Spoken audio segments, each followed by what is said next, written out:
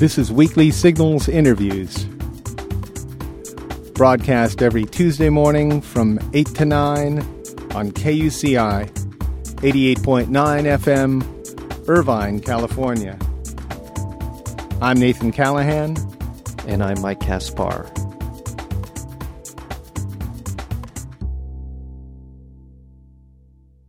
While politicians spew shallow sound bites that describe a free American people who govern themselves by selecting their representatives, in reality, politicians from both parties maintain control by selecting particular voters. Incumbent politicians maintain thousands of election practices and bureaucratic hurdles that determine who votes and how votes are counted. Our guest today is Spencer Overton, author of Stealing Democracy, The New Politics of Voter Suppression. Overton is a professor at the George Washington University Law School, specializing in voting rights and campaign finance law. He was a commissioner on the Jimmy Carter James Baker Commission on Federal Election Reform and currently serves on the boards of Common Cause, Demos, and the Center for Responsive Politics. Spencer Overton, welcome to Weekly Signals. Thanks so much for having me. Well, thanks for being on. How are you doing today? What's the weather like? It's very hot here in Washington, D.C., but things are great here. It's a wonderful 4th of July. Oh, now the rain stopped some time ago, right? Rain stopped. We survived here. Did not need to build an ark, so we made it. Do you have any picnic plans or any plans for later in the day, or just a little barbecue? Oh, very good. We're enjoying the day. Very good. So give our country a grade right now. What's the state of our electoral system today? Well, if you look at voter turnout, we're at about a D. We're in the bottom 19% of all nations in the world in terms of voter participation, and that's in part because we fall short of democratic norms. In most countries, the politicians don't redraw districting lines. Politicians don't administer the election. Here we've got the foxes guarding the henhouse, whereas in other countries and other nations, even in a place like Iraq, a democracy that we essentially built, there's an independent commission that administers elections. So we really do fall short of democratic norms on so many fronts. So, I mean, in addition to voter turnout, there are very few nations in the world do what we do in terms of sort of the rules of the game. We tend to change them often, don't we? That's absolutely right. Here in the United States, as you know, politicians draw the districts. You've got partisan politicians who are interested, self-interested. They draw the districts. That's not the case in other countries. Here we've got people like Katherine Harris, who was chair of the Bush campaign in Florida in 2000. She administers the elections in a place like Florida. She's a partisan. Obviously, Democrats do that in other states, and they're partisans. In other countries, we generally have independent commissions or an independent chief executive officer basically administering elections, and the focus is on professionalism and including different voters as opposed to on this conflict of interest where the person who's running the election essentially has an interest in one candidate winning. So those are some of the major, and there are a variety of other ways we fall short. Right. Now, how do we get to the state? Was there some point in time where there was a major shift where the foxes started guarding the henhouse? Right. Unfortunately, it's been that way for a while, and this is, one of the reasons we've had some of the historical problems. You remember in the aftermath of the Civil War, white Democrats worked hard to exclude black Republicans. You remember back then African Americans were mostly Republicans and supported Lincoln, and because white Democrats were administering the elections on the local level, they worked hard to implement literacy tests and poll taxes and other things, not just to advance white supremacy, but also in order to maintain their own political power, because they knew that black Republicans would vote against kind of former Confederates, white Democrats. So this problem has gone on for a while. Indeed, with the first Congress, there were attempts to gerrymander, which is basically drawing lines to exclude one party or to enhance another party's power. So we've had this problem for a while, and some people say, well, it's been around, and therefore, that's just the way it is. There's no need to change it. But I think it's really time now for Americans to stand up especially with computer technology, it really makes it even easier for these partisans to manipulate district lines, to purge legitimate voters from the voting rolls, and to engage in all other sorts of mischief. So especially in light of the 2000 and I would say even 2004 elections and the irregularities in those elections, we need to step up to the plate. And again, this is not a Republican problem or a Democratic problem. This is an American problem where voters of both parties are really excluded, are manipulated, and are prevented from expressing the will of the people.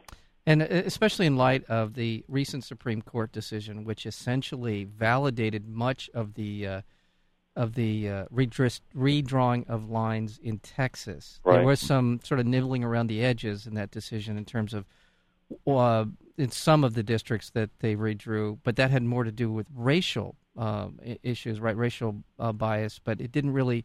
It really upheld the essential part of it, which was when Tom DeLay and his allies redrew the lines in order to ensure a Republican majority in Texas. That's right, and I'm glad that the Supreme Court struck down one of the districts as improper racial gerrymandering, but right. And so that was a good thing to protect Latino voters, but all of the voters were compromised in Texas, and the court there should have gotten involved. You remember that the real problem here, just to give you all an example, and I'm sure you know this and a lot of other people, but just to get back to square one, let's say I'm a Republican and I've only won my last election with 51% of the vote. Well, in the next round of redistricting, I change the population of my district, so I take out some Democratic voters and I add Republican voters.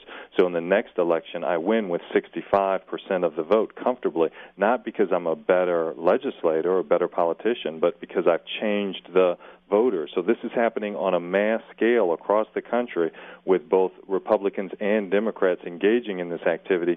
Give you an example, in the 2000 election, Congress had only a 40% approval rating, but 98% of them returned to office. So essentially, the Supreme Court, by validating this and saying that this was okay, put a stamp of approval on this manipulation, and voters aren't able to hold politicians accountable if politicians are here redrawing district lines and splitting communities, undermining representation, and eliminating competition. And while it's bad in a lot of places, first of all, I want to remind our listeners we're speaking with Spencer Overton, and he's the author of Stealing Democracy, The New Politics of Voter Suppression. It's bad we could talk about Ohio for the rest of the hour. We could talk about, in fact, I think Ohio really does serve us well as an example of the many different ways in which voter suppression can take place. Right. But we have a situation here in California, and it's ironic that both parties, as in what you just said, basically both parties get together, they carve out these districts so that virtually none of them are competitive. And right. There's a lot of ways to do that. And there are a couple different things going on here. On one side, you can do what they did in Texas, where Republicans basically drew the districts to enhance their own power, right? Or you have a situation like in California, where both Republicans and Democrats are in cahoots with one another and draw the districts to make both parties safer. You remember in this last round of redistricting in California, you had Michael Berman, who's Howard Berman's brother, and he's the mastermind of redrawing districts. And, you've got someone who Michael basically took out Latino voters from Howard's district so Howard would be safe.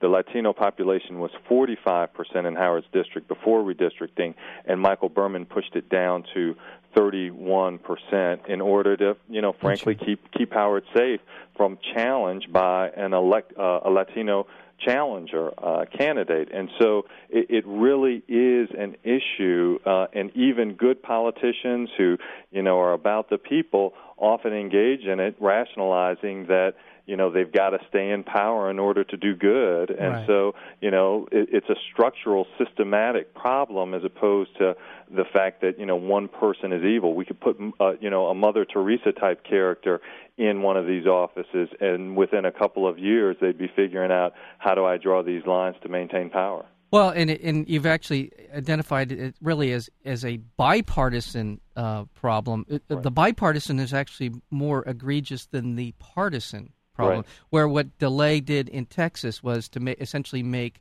those districts more competitive, more likely to go Republican, but more competitive. Right.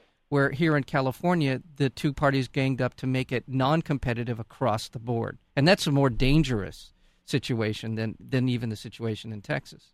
Yeah, I think that the problem with all of it is it focuses on the political elites as opposed to the people. Right. That the central focus here is on how we're going to allocate political power among a handful of elites as opposed to ensuring that government is about being for the people. Yeah.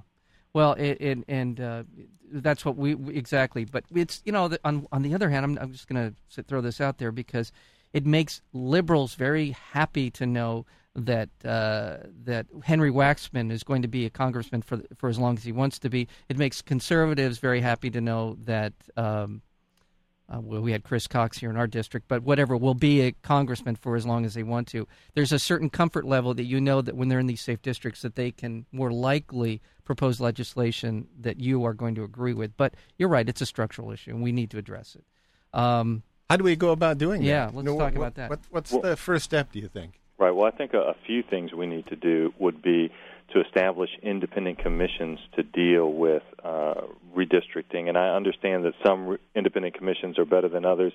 I understand, for example, that the proposal that was rejected by Californians, did not reflect the diversity of California, that it would be a three-judge panel of retired judges, people who didn't necessarily reflect the values and diversity of California. So I understand that some independent commissions are not as strong as others, but I do think, in light of the fact that most democracies in the world have independent commissions, we do need to move toward an independent commission system that's large enough so that we can reflect the diversity of a place like California and also has value so we can ensure that the districts adequately reflect all of California as opposed to just certain, pockets of California. Yeah, that proposition, I believe it was Proposition 78 or 79, and it was the messenger.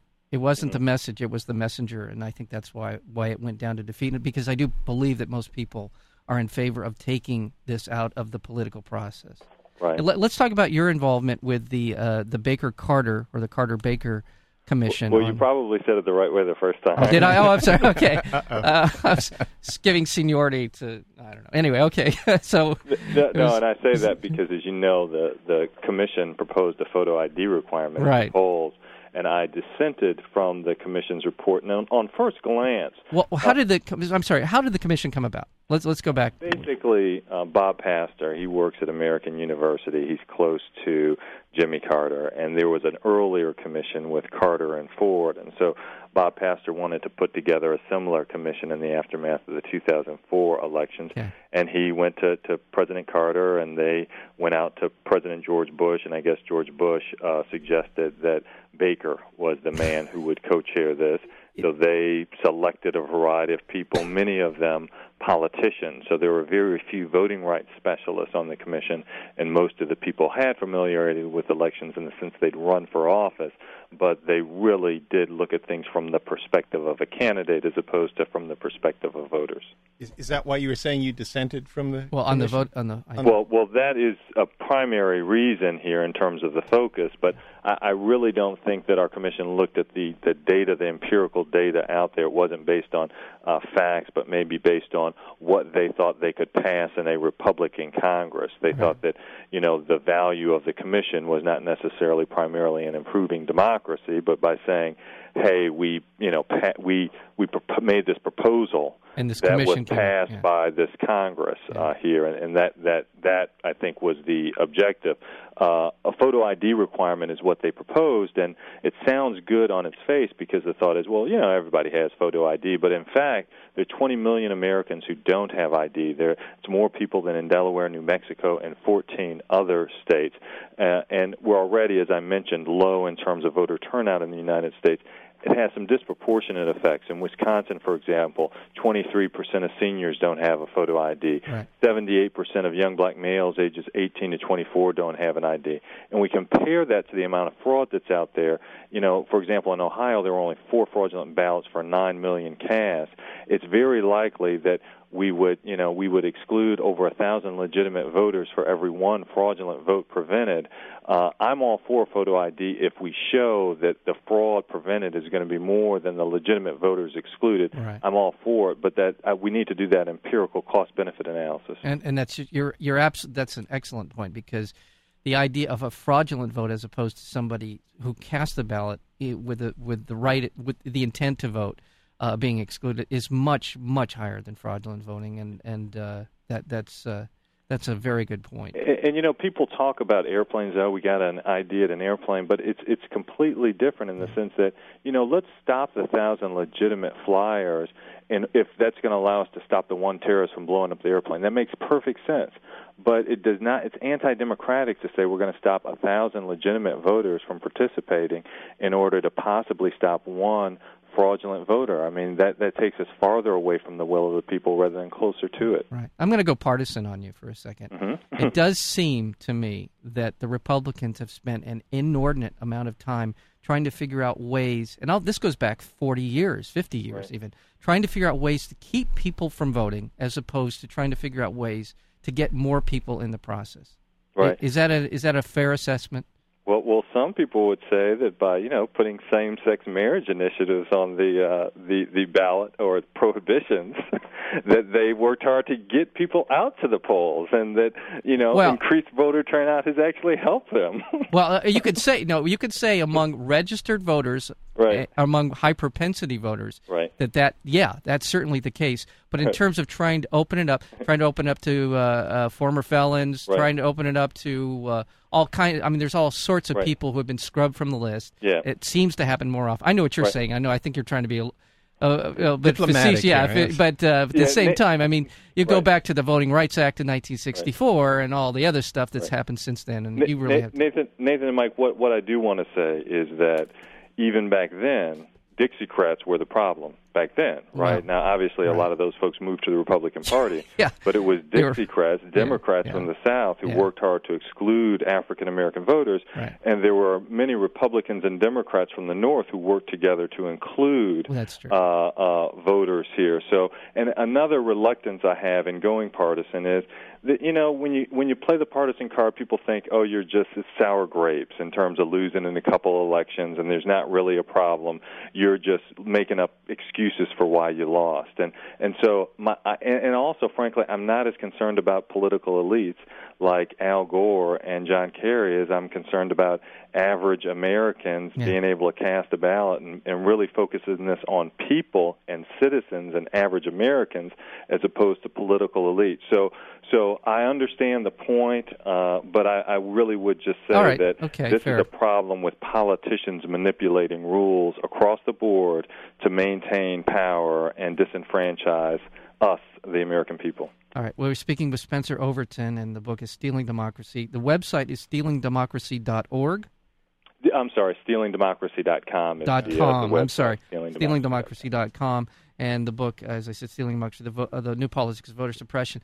Why is it we can put a man on the moon and we can't figure out a system where everybody has an opportunity to vote and in ballots that are secure and safe and reliable? Why is it we cannot do this? Why can't the federal government in a federal election, like for president, impose some kind of a standard across all 50 states? Hey, I would agree with you all. Unfortunately, in this country, your right to vote depends on where you live. We've got 4,600 different election systems across this country, vast amounts of unequal spending. Just in Columbus, Ohio, in the last election, for example, they knew they needed 5,000 machines. They decided to make do with only 3,000, and they moved some out of urban areas into suburban areas. As a result, Tanya Thivner stood 4 hours in line, and her mother, who lived in a suburb, only stood in line for 15 minutes. Voters are treated like cattle. Dorothy Turner also voted in Ohio. She's an 80-year-old woman. She stood in line for 2.5 hours without anyone offering her a chair. She said that she hung in there despite the fact that her back hurt because she thought it might be her last election. Starbucks and McDonald's would go out of business if they'd had 2.5-hour lines or 4-hour lines. But for some reason we continue to do this, in part because elections are administered locally. I would say that voting is at least as important as a cup of coffee or a quarter pounder, and that we need to do better, and that we need some more federal standards and also federal funding to ensure that there's more access. I agree with you wholeheartedly. Yeah, I mean, why isn't it? Why can't we get that federal funding? What's standing in the way? Well, in 2002, HAVA was the first time they gave any federal funding for local elections, and that was for a few machines in light of the fact that we'd had those problems in 2000.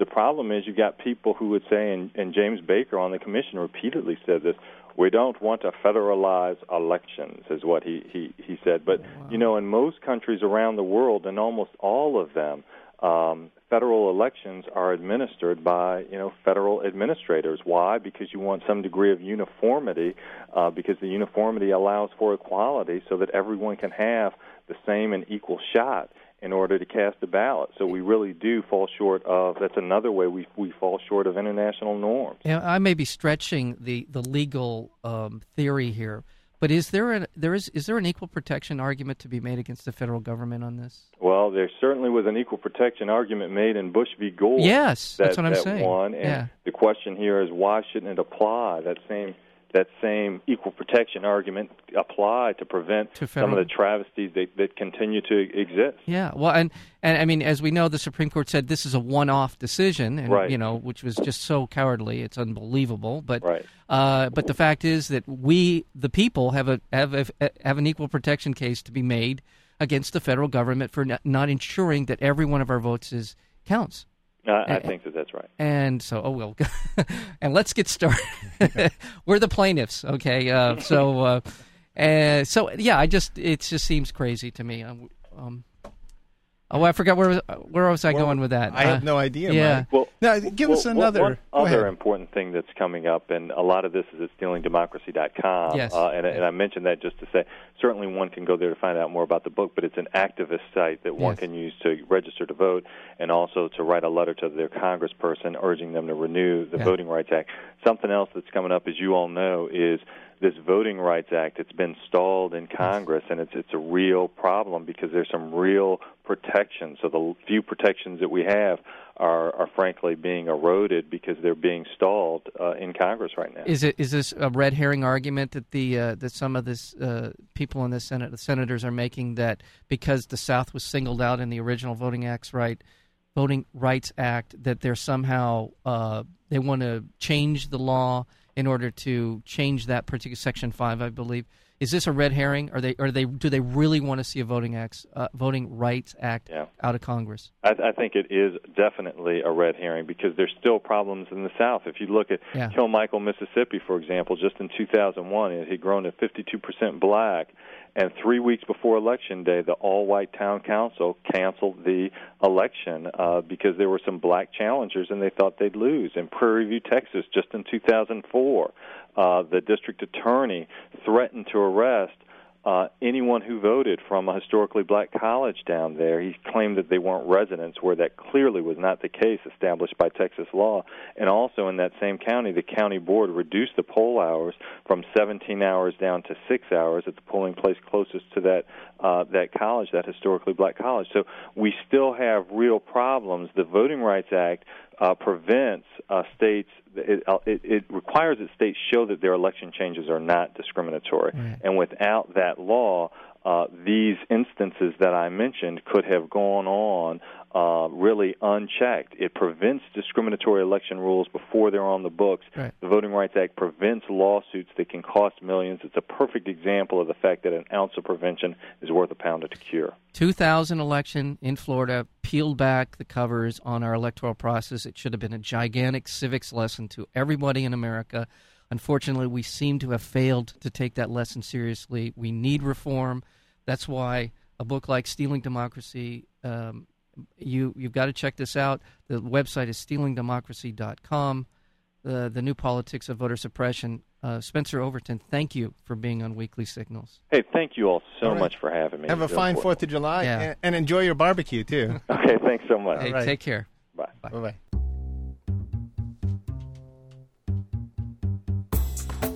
To learn more about Weekly Signals interviews, including upcoming guests, or to download the podcast, visit our website at weeklysignals.com. And be sure to visit nathancallahan.com for daily readings and feature articles. Until next week, I'm Nathan Callahan. And I'm Mike Caspar, and this is Weekly Signals.